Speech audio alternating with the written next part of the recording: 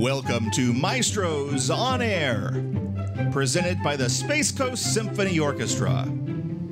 Maestros On Air is a discussion of culture, news events, and life on the Space Coast, and highlights the music, the concerts, and the personalities of the Space Coast Symphony Orchestra. Today's show was recorded at the Space Coast Symphony headquarters in Cocoa, Florida. With us today in the River House, the maestro himself, Aaron Collins.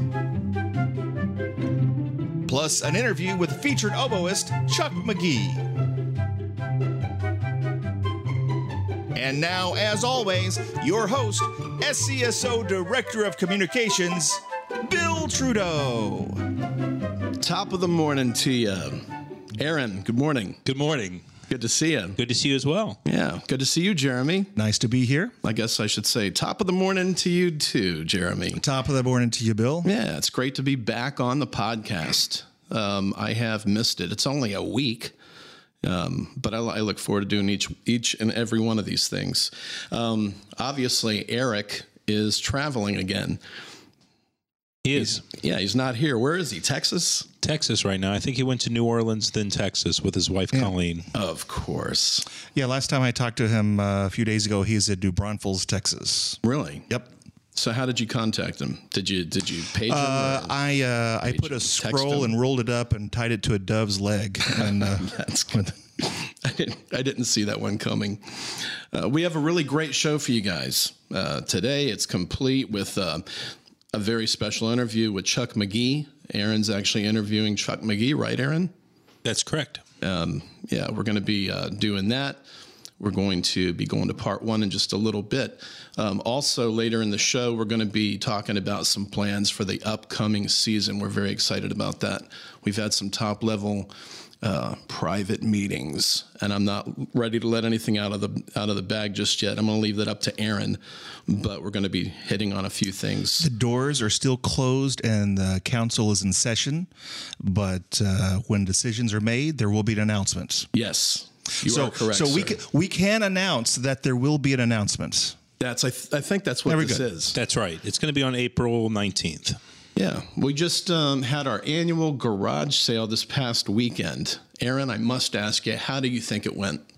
Well, I was only here for the tail end of it, and it was our spring sale and open house, and it went well from what I can tell. We got rid of everything, which is that's a good. plus. That's a plus. And I thought it was a nice event. Well, I know that a lot of people were stopping by with just about everything you could imagine. I think it went really well. The weather was great. Beautiful. And at one point I was like, man, is this weather ever going to get better? Because it was nothing but cold and dreary. And, out of the blue, it just got really cold again. Remember, it was like Friday or Saturday? Mm-hmm. Anyway, but it got really nice. The weather was great for the garage sale. I'm glad it didn't rain. That's what was on my mind anyway. It was a pleasant weekend. Yeah, I was here to help out. I'm tooting my own horn, just in case you didn't know. Oh, is that what's going on right now? Okay, honk, good. honk. No, I'm just kidding. No, it was fun. I really look forward to it. I got to tell you, I love working with the volunteers, and I like shaking the hands and meeting the people that come by to support the effort. I think it's a big deal. Actually, you remind me of something. This very day, I was talking to somebody, and they had actually asked me, they said, you work with the symphony. I said, well, I'm not in the symphony, but I know them. I work with them. And they actually asked me the question, is it possible to volunteer? And I said, absolutely, and no, it is.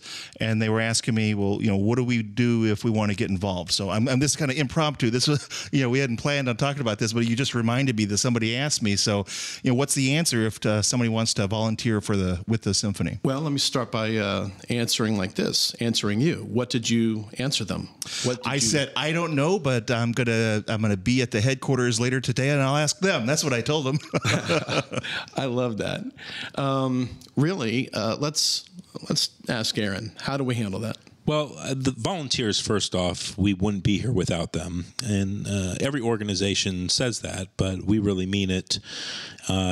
This is a volunteer-run organization. We don't have a huge staff. We only have a few staff members. And when we started out with the orchestra, we had no staff. And we wanted to put all of our money, all of our income that came in, we wanted to put it right back into the music, right back into the education program, and that was very important to us. We wanted to take the traditional orchestra model, kind of turn it upside down and do something new and fresh. And I think that's why we've been able to thrive in such an economic climate as it was a few years ago. So our volunteers are very dear to us, and we have about 40 to 50, but we need so many more. I mean, I would love to have hundreds of volunteers, and I know our volunteer team would as well. So there's many ways they can go about it. One, they can call our toll-free number, which is 855-252-7276. That's a good way. And that's one good way. And there's a line actually specifically for volunteers. They can click that. It'll put them in touch with our volunteer coordinator, who's Diana Pepin. She's great. Sure. I love Diana. Yes. And there's other ways as you can go about it as well. You can go on our website. There's a whole section dedicated to the volunteers. Go on our website and check that out and see all the different activities you can participate in. It's not just coming to the office doing work. It's not going to the concert, just passing out programs. There's a whole slew of things they can participate in, like marketing committees and other committees that are circle around certain events. So being a volunteer is a mighty task, but one that I think they would find great reward in. It sure is. And I got to tell you, I think it's really neat. I really like coming in here, and I'm showing my age. I say you're real neat. It's really something to see how they really enjoy. I really think this is a big deal in their lives, and it is. And all I know is it brightens my day up when I come in and I'm working right alongside and with these people on various projects, and they're really a joy to work with. They have a great time when they're here. I maintain it's like a family. I think it's really more of a family type of atmosphere. It's really neat. And just so you know, we're on the same page. Yes, absolutely. Absolutely. Well, I'm going to tell you, Eric couldn't have timed it any better as far as coming by the garage sale. Back to the garage sale real quick. He and Colleen dropped off a lot of stuff, and then they took off. Mm-hmm. And apparently they hightailed it to Texas. Yeah. Yeah, and I would like to take this opportunity. When it comes to traveling, ladies and gentlemen, one of our major sponsors, Camping World, the nation's largest network of RV stores and services with over 100 locations to suit any of your RVing needs nationwide. They're located here in Brevard at 4700 King Street in Cocoa. They have some fantastic deals, and they have an incredible inventory. Give them a call. It's toll-free, 888-787-5669, or you can go to campingworldofcocoa.com. They're on King Street in Cocoa, right? That's right. Yeah, they have a really big spot there. It's fantastic, and we really appreciate them being a major sponsor. Of course, we appreciate all of our partners, all of our sponsors. We wouldn't be able to do this without them. If you can tell, my voice is a little messed up. I am just getting over bronchitis. I should tell the listeners that, so they're not Thanks for painting a picture. What is wrong with this guy? Yeah. If you could set up this interview a little bit, I'd like to go to part one of the interview. Okay. Tell us a little bit about Chuck McGee. Sure. First, Chuck is the bee's knees. I'm going to show my age now. A good 1920s term there. I like that. He's a real swell guy. Yeah. He's a swell guy. So you don't have to feel so old here. But Chuck has been playing with us since, I believe, 2012. He joined us, and great oboe player, English horn player, and one of our musicians in the orchestra. And we kind of review his life, his enjoyment of music, how he found music, and talk about some pieces that he's very fond of, and also of a group that he plays in, the Lakeside Chamber Players, that is very dear to him as well. So it's a good interview. It sounds really... It's the cat's meow. Well, I'm looking forward to it. Without further ado, let's go to part one.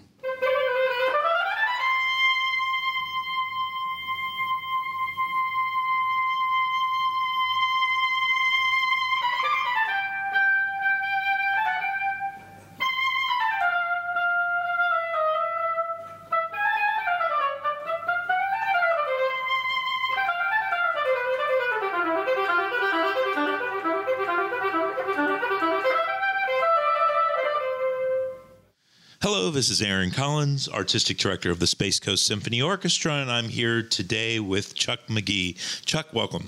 Thank you very much, Aaron. It's great to be here. Well, it's great to have you. Chuck is a terrific oboe player, plays English horn as well, and has been playing with the orchestra for quite some time. Terrific musician. Chuck, can you tell me a little about your upbringing in music? When did you first discover music? I started beginning band here in Satellite Beach at the little elementary school. I did not know that. Is that Ocean View? Yeah, Ocean View Yeah. Elementary in the 5th grade. And I was a Navy brat. So we started there, and then I moved, and I started on clarinet. And over the next few years, I tried out saxophone and ended up in high school switching to oboe. But we had moved several times by that point. By the time we started Satellite Beach, I started oboe. I was outside of Bremerton, Washington, Yeah. in the 9th and 10th grade, and I finished up in high school in Houston, Texas, in Okay. 11th and 12th grade, where I joined the Houston Youth Symphony Orchestra, and that was the first time I heard a major symphony orchestra was the Houston Symphony. Do you remember what they were playing? Pictures at an exhibition. Yeah. Yeah. Awesome. Okay. We ended up moving after high school to Orlando. Okay. Yeah. And that's when I became affiliated as a student of members of the Florida Symphony Orchestra, Janet Mascaro, Woody Hawkins, and Laurie Van Brunt. Yeah. I ended up taking lessons with all of them. Okay. Yeah. And I was a student of Janet's at UCF and then transferred up to Temple University, where I got my bachelor's in oboe performance, studying with Louis Rosenblatt, the English horn player of the Philadelphia Orchestra. Awesome. So when in this period of time did you say, I want to perform on the oboe? I want to, this is what I want to do in life? It would have been in college sometime. Yeah. Yeah. After the first 2 years. So you kind of just happenstance, you joined music and you just fell in love from there. Right. Exactly. That's awesome. Yeah. There were Okay. no musicians in my family. Yeah. And a lot of people say, I found, records when I was 5, or my mom was playing, piano but it's incredible to hear all the different ways musicians discover music. And Right. I listened to a lot of recordings in high school. I started listening to recordings probably in the 10th grade. Right. The first time I heard The Planets by Gustav Holst and went and got the recording from the library and listened to it over and over and over again.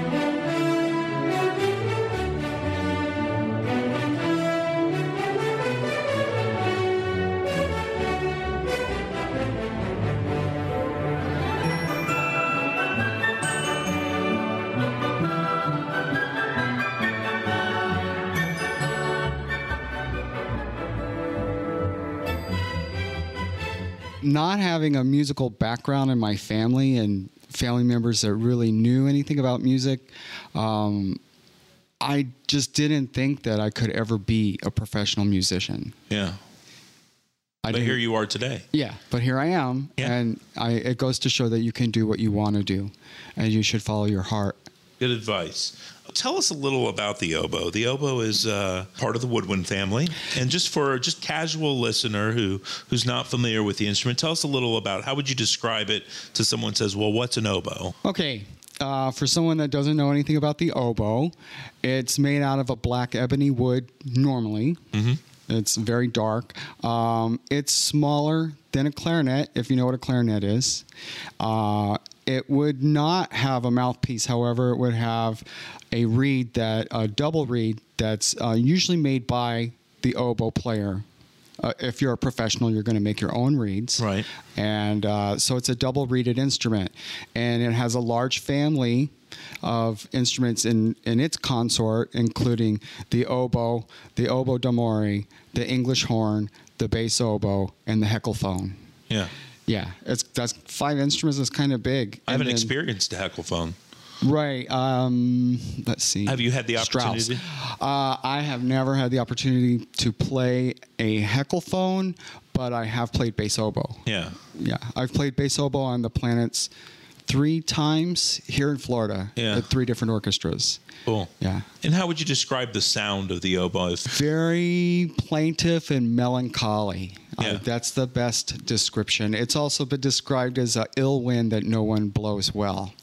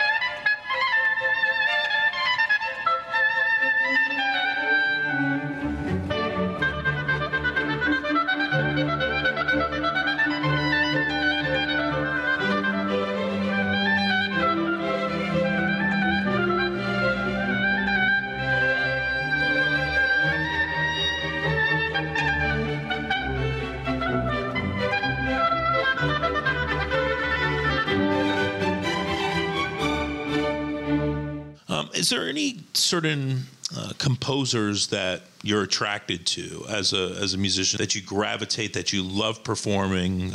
Bach. Yeah. Yeah? And what is it about his music that... It's the phrasing. And the way he writes a phrase is just incredible. It's very, very beautiful. I also love the French masters. I love playing Ravel and Debussy. Yeah. Very, very much. I love the French masters as well. What is it about Bach, Ravel, Debussy that connects to you personally? Are there any specific pieces that come to mind that personify what you love in their music? Bach, I would believe the double concerto for oboe and violin is one of my favorite pieces, especially the second movement. Yeah. It's just beautiful. For Ravel, of course, one of the very first pieces I ever heard of Ravel's was Le Tombeau de Couperin. Yeah. It was on the flip side of my Pictures at an Exhibition album.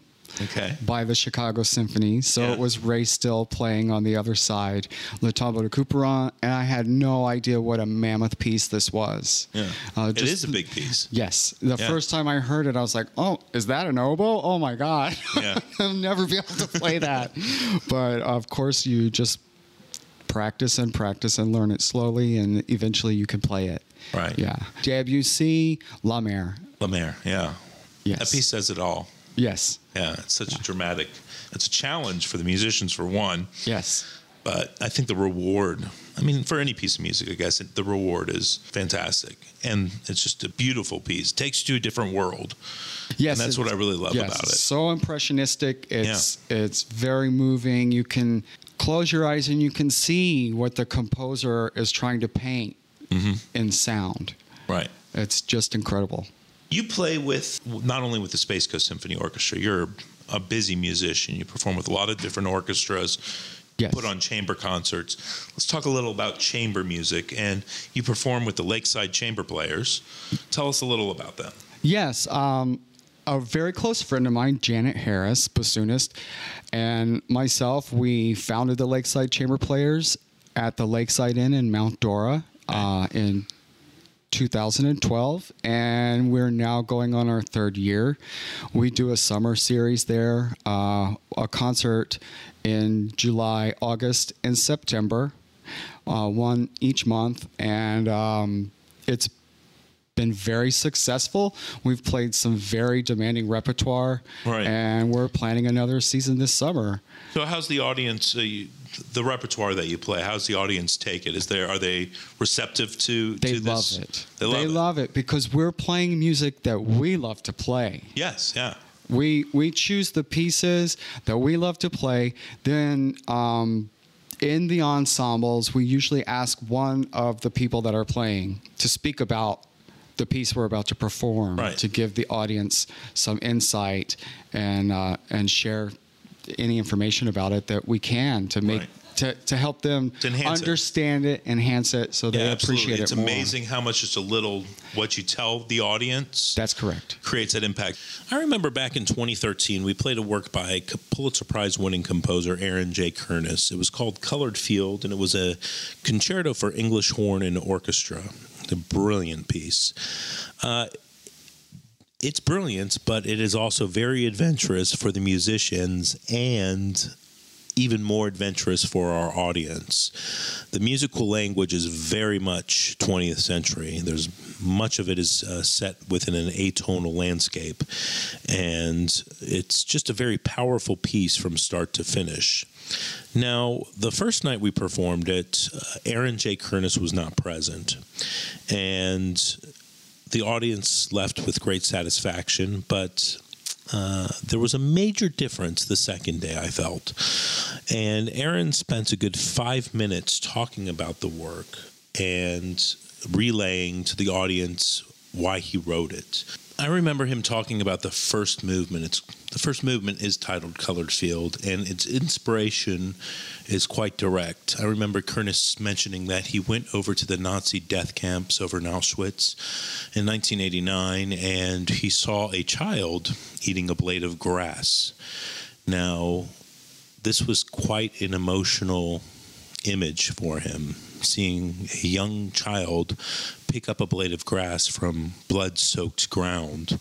And that kind of set forward his path on Colored Fields and everything around it. It's quite an emotional piece, and it's such a powerful work in whole. Now, with that in mind and the audience knowing this, it made such an immediate impact, and the atonality, the violent phrases within the work just became part of this emotional roller coaster.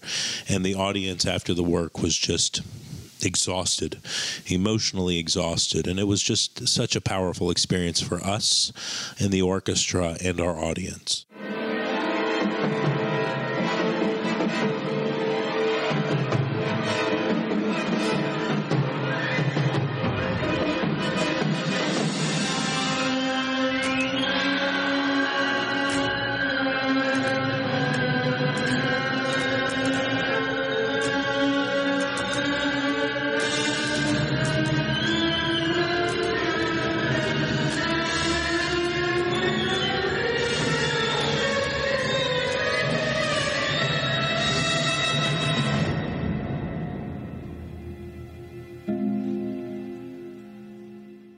Wow, what an interview, Aaron. You sure know your stuff. Thank you very much. You're welcome. We just came from, I believe it was Colored Field, which we performed in 2013.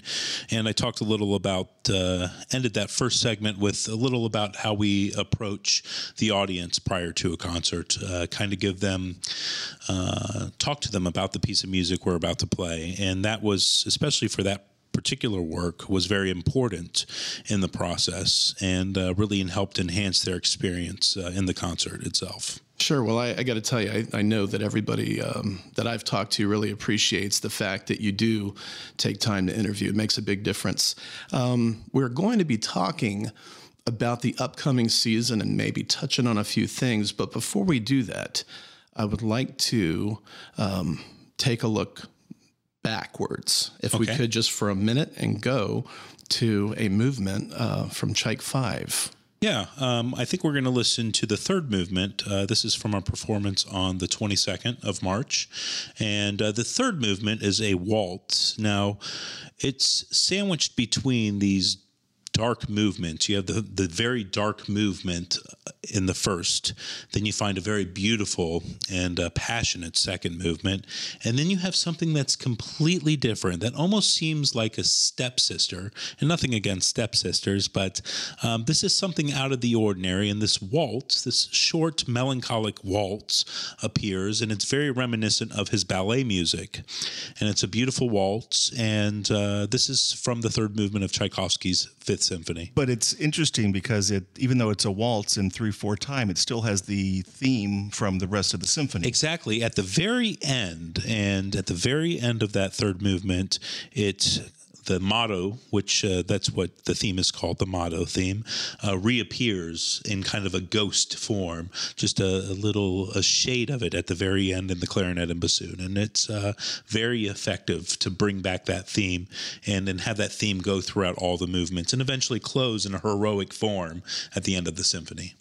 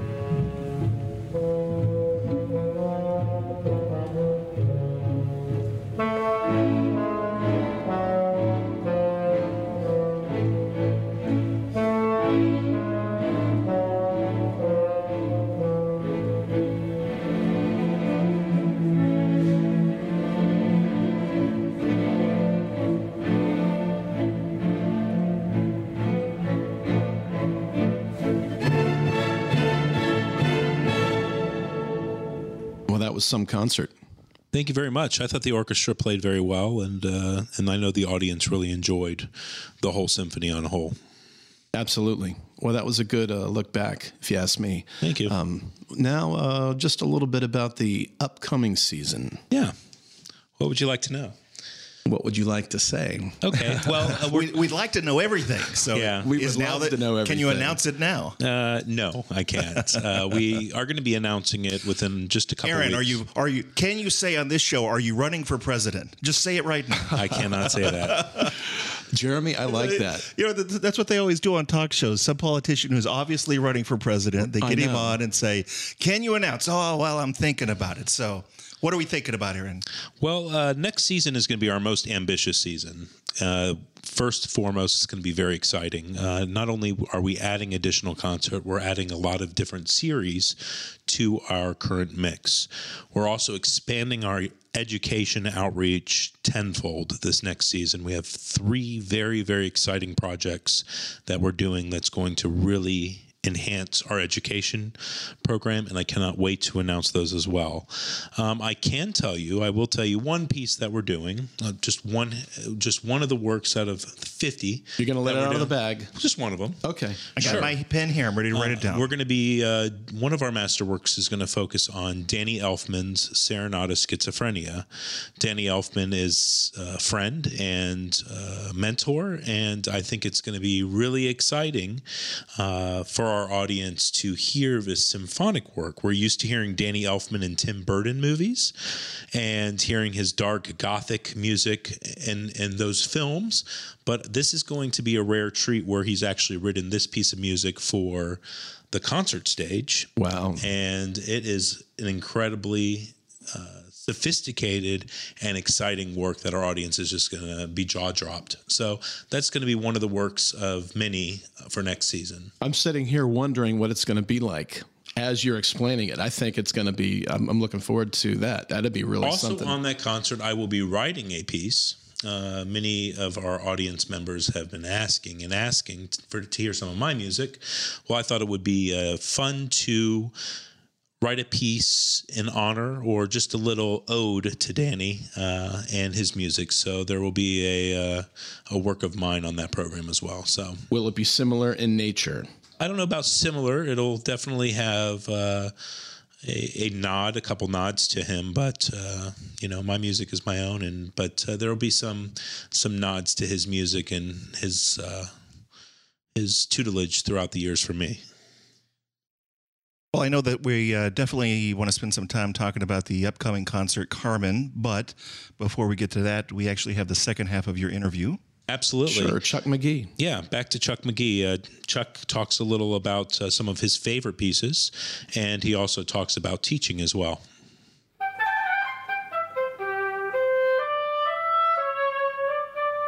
So with the Lakeside Chamber Players, would you describe your format of concerts as a little bit more informal? It's very intimate. Yeah. We take time, especially after the program's over, to interact with our audience.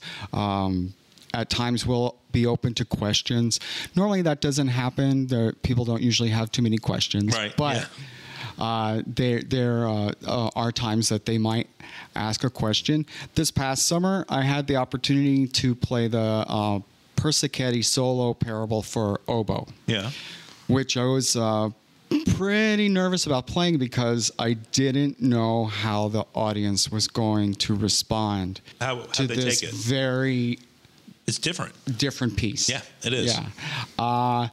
They absolutely loved it.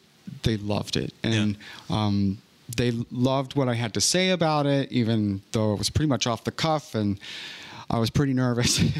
But and the performance went well. Yeah. Good. They were very responsive. Good. Do you find it's a different mindset for you as a performer when you're playing those? I know words like intimate and those things kind of get thrown out, but they're kind of one and the same. What do you feel is the difference as a performer when you approach these two different mediums? They're both very demanding. Yeah, they're both very demanding Right. in different ways. In different ways, Yeah. and they really put you on the spot. But I feel like playing chamber music makes me a stronger orchestral player. All right, Chuck, you play with the Space Coast Symphony. Has there been any concerts that really as a performer that ring in your mind? Yeah, I remember a lot of them. Yeah. Yeah. I would have to say the first concert I played sticks out in my head just because it was the first one. Yeah. It was one of the film concerts, and I remember playing English horn on a Star Trek thing. Right. That Out was of the This first World, one. Part 1. Correct. Yeah, I remember that. Yes. And We were Mahler- doing the world premiere of the Star Trek motion picture score. That's right. Yeah, it was I like remember. 30 minutes of Star Trek. It was It was pretty awesome. It was cool. very well received. There Yeah. Full house, both places we played. The other one that really sticks in my mind was Mahler 5 Yeah. because I was so excited about playing it, and to have the opportunity to play principal on that piece for the first time. Yeah. It was incredible. Yeah. It was a great experience. And me too. I enjoyed that a lot. Yeah. All right. So this year, how many orchestras do you play with typically, in a season? This year I'm contracted to play in 3 orchestras, and then I'm playing the chamber music group. So I Right. play here with the Space Coast Symphony Orchestra, Yeah. the Charlotte Symphony Orchestra of Punta Gorda, and then the Daytona Solisti Chamber Orchestra. I do get calls from time to time to play with the Jacksonville Symphony Orchestra. Yeah, every once in a while there's another one that comes up, but you never know. Yeah, you're always getting Right, and- calls and jobs on the fly. And every time you go out and play, it's an opportunity for people to hear you, and you never know who's listening. You Right. never know who's playing in these orchestras with you and who they're connected with and how that might affect you in the future. Connections are really important. It's very important. Yeah, Yes. absolutely. I've Always. learned that. All right, let's talk about education. Chuck, tell me a little about your thoughts on teaching. Yeah, I love teaching. I love private teaching. I started teaching privately when I was a graduate student at Rice University. I would go north of Houston and to one of the high schools and teach. After school, I probably had about 5 or 6 students. Yeah. And that was really nice when you're a college student. It's a nice form of income. Sure. At first, I was a little bit nervous about it, but when you start teaching, you realize that you know so much more than the students know. Yeah. And if you could just get them to slow down and Right. realize that the difficulties they're having are not unusual, Right. that there's a way to get through them, and that we all go through it, that I think that motivates the students and it helps them a lot. I continued teaching when I came here to Jacksonville, and I was playing with the Jacksonville Symphony. I taught up there. I had a studio of about a dozen students at a time, and probably 3 all-state oboe students while I was teaching there. It was very, very rewarding, and it helps you learn so much about your instrument, Right. because you need to put into words, how did you figure out how to do this? You have to put that into words for a young person Right. to understand. You're learning things as you're teaching. That's correct. Yeah. Always, always, always. And another big thing about teaching for me is to get the parents involved, to have the parents feel welcome in my home while I'm teaching, that they can even listen in on the lesson, be present for the lesson. If they have questions about what their child is doing, they can always feel free to ask me. This is where I got some of the greatest rewards as a teacher. Yeah. And, those were the students that did the best, were the ones whose parents were there. They weren't active while I was teaching, but they Right. were so engaged and would They're come engaged and encouraging. right. And they would come and, hey, Chuck, Olivia doesn't want to practice. Right. Olivia is upset about such and such. Why don't you say something to her? I mean, Right. it got to that point where the parents would That's ask good. me to speak to their kids about Yeah. different things, sometimes outside of music things, that's pretty incredible. Well, I mean, a good teacher like Right. yourself, I mean, that's kind of the things that you get to do. I mean, that you're going to encounter, that get past the music and get into life itself. And It's so rewarding. Yeah. It's so rewarding. now, do you have advice for young musicians that are thinking of becoming a, orchestral musician or getting into music? It's a tough road. Yeah. It's not easy. It's not. It's not easy at all, but persistence pays off. Yeah. You just be persistent and just keep trying. You have to keep on. You have to keep recording yourself, you become at some point your best teacher. At some point, you're going to replace your teacher with maybe it's your computer or whatever you can record yourself with, and listen to yourself and evaluate yourself and make those corrections yourself. I've always been told by the best conductors and teachers as I was going through school that it's 10% talent and 90% work. You have to be willing to do the work and do those tedious and boring long tones and scales and all of that stuff. They make you stronger, and they're going to get you to the next level. That's good. What's your favorite piece of music? Do you have a favorite piece of music? I know it changes with time and when you're performing. So changes. But if someone just said favorite piece of music, what would be your favorite piece of music? I mean, Tchaikovsky 4 is coming in my head right now. I don't know why. But I think Rite of Spring was like probably was a life-changing What did you piece. think of it when you first heard Rite of Spring? It blew my mind. I was like, wow, this is crazy, and it's great. It wasn't shocking? Did you enjoy it on first listen?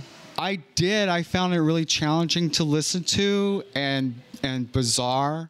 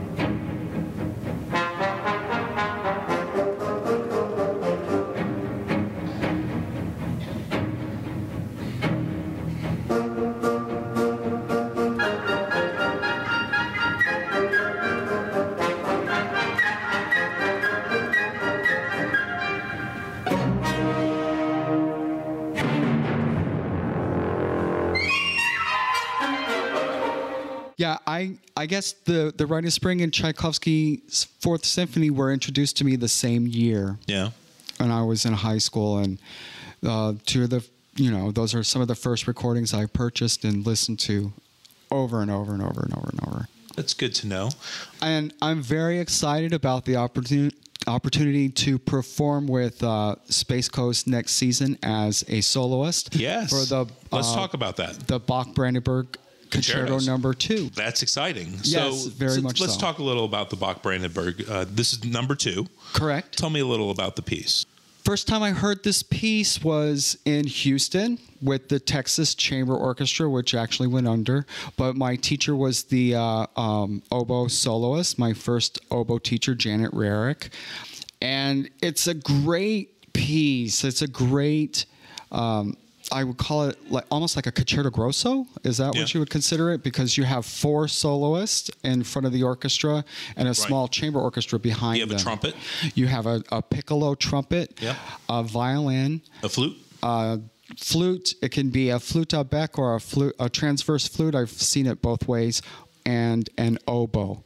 Yeah, it's one of the most difficult trumpet parts. Yes. If I remember right. And Michael Fee will be performing on the concert. Michael He'll Fee, do wonders with that. Fantastic trumpet player. And I've heard him play piccolo trumpet with the Space Coast Symphony Orchestra, and he's amazing. Yeah, it's going to be a great concert. We haven't told the audience what our next season is, but we're very excited to do Bach's Brandenburg Concerto number 2. And Chuck will be featured as a soloist. Yeah, I'm thrilled. Yeah, well, I'm thrilled too.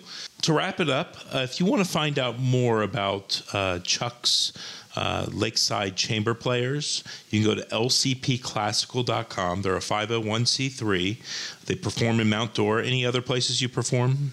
We've done a program at Universal Studios, and we've done a program in Stewart, but primarily we are based in Mount Dora. And you can find their concert schedule on that website, and they're a wonderful group of musicians, perform a good variety, challenging works, but the audience will walk away feeling rewarded. Absolutely. Yeah. Yes.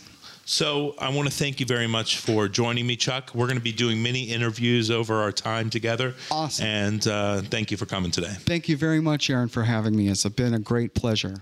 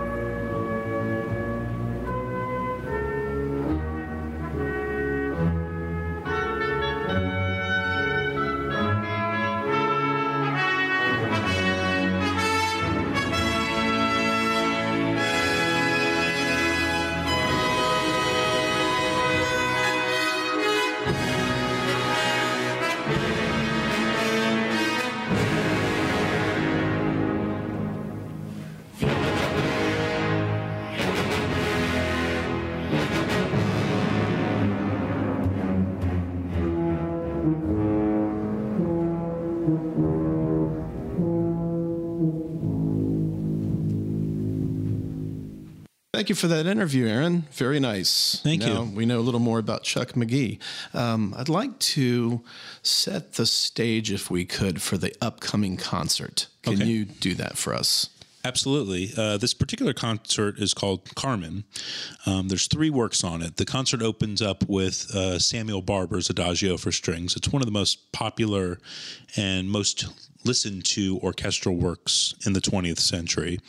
It's made famous in the movie Platoon, but it's an incredible piece. It starts with a single line in the violins from a B flat, and throughout the entire piece, through tension, it keeps climbing up through a ladder until it gets to its climax, which rarely leaves a dry eye in the audience. I'm very familiar with what you're talking about. I like that movie very much. Yeah, it's the cool thing is it comes from an honest musician, and it's honest music, and there's no pretentious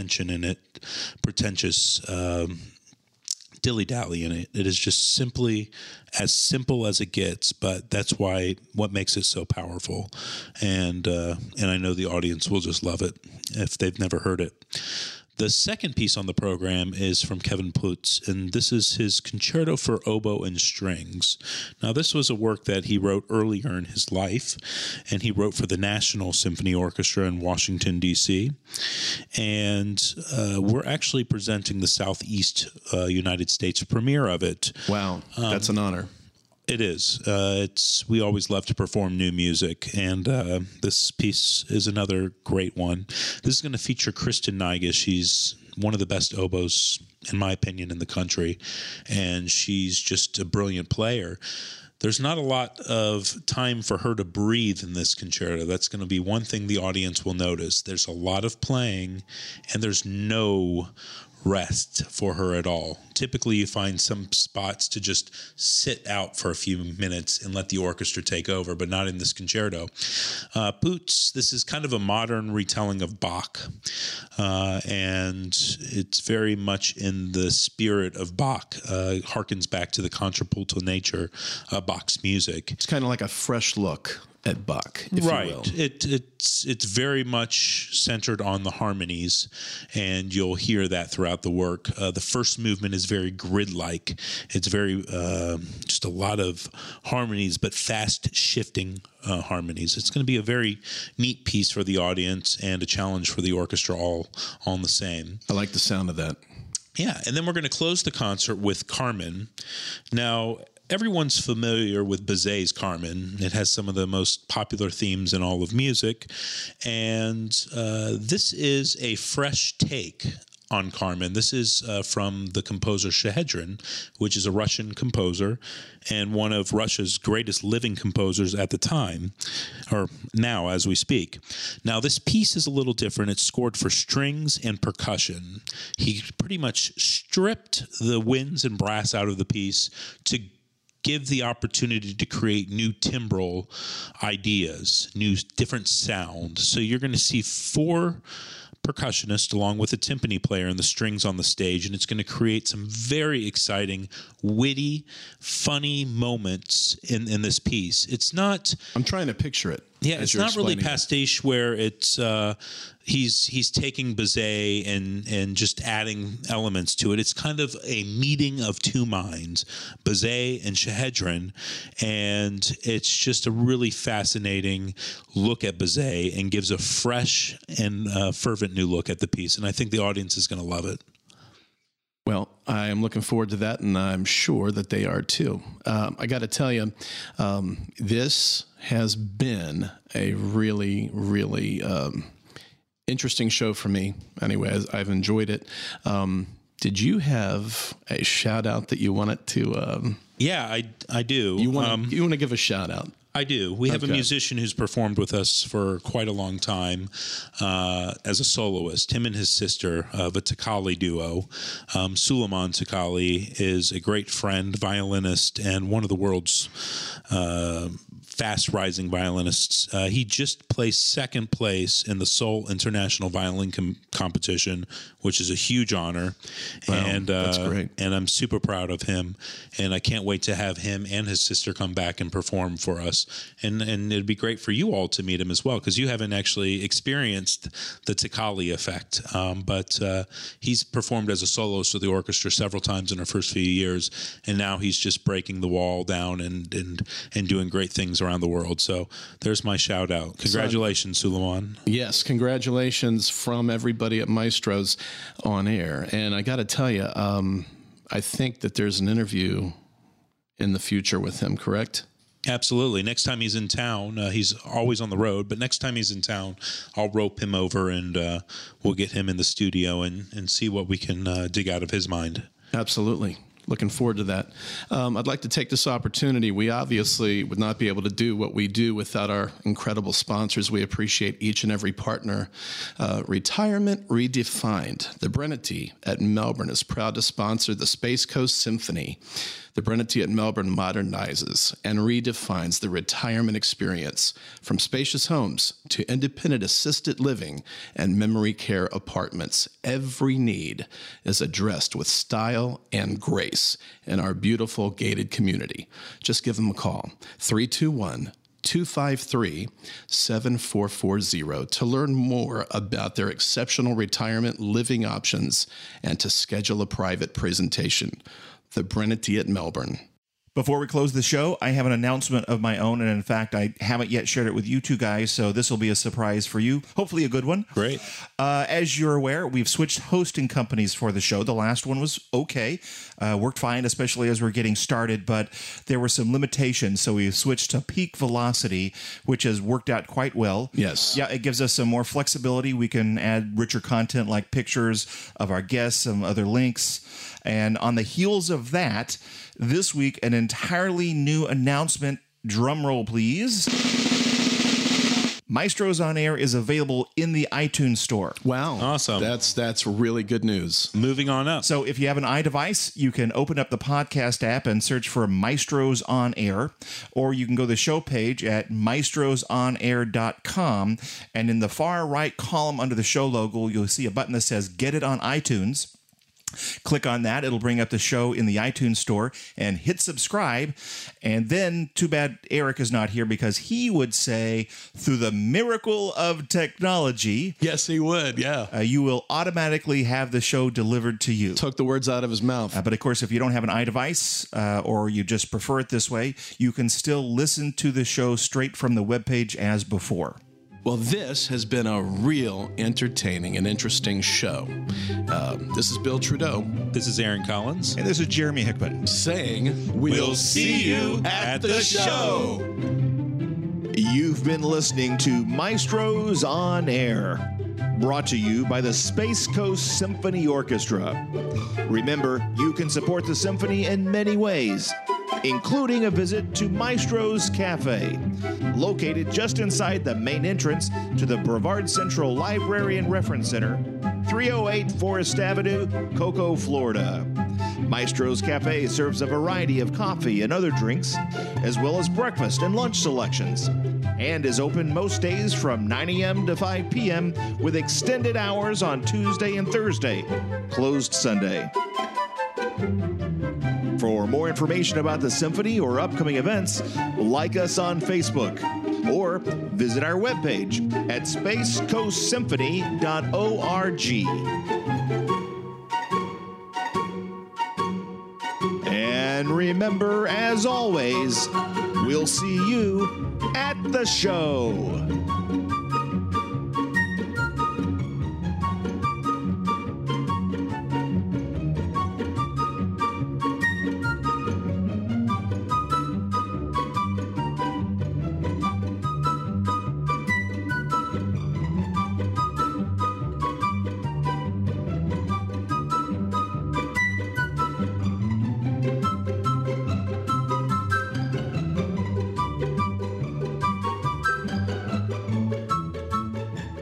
A Peak Velocity production.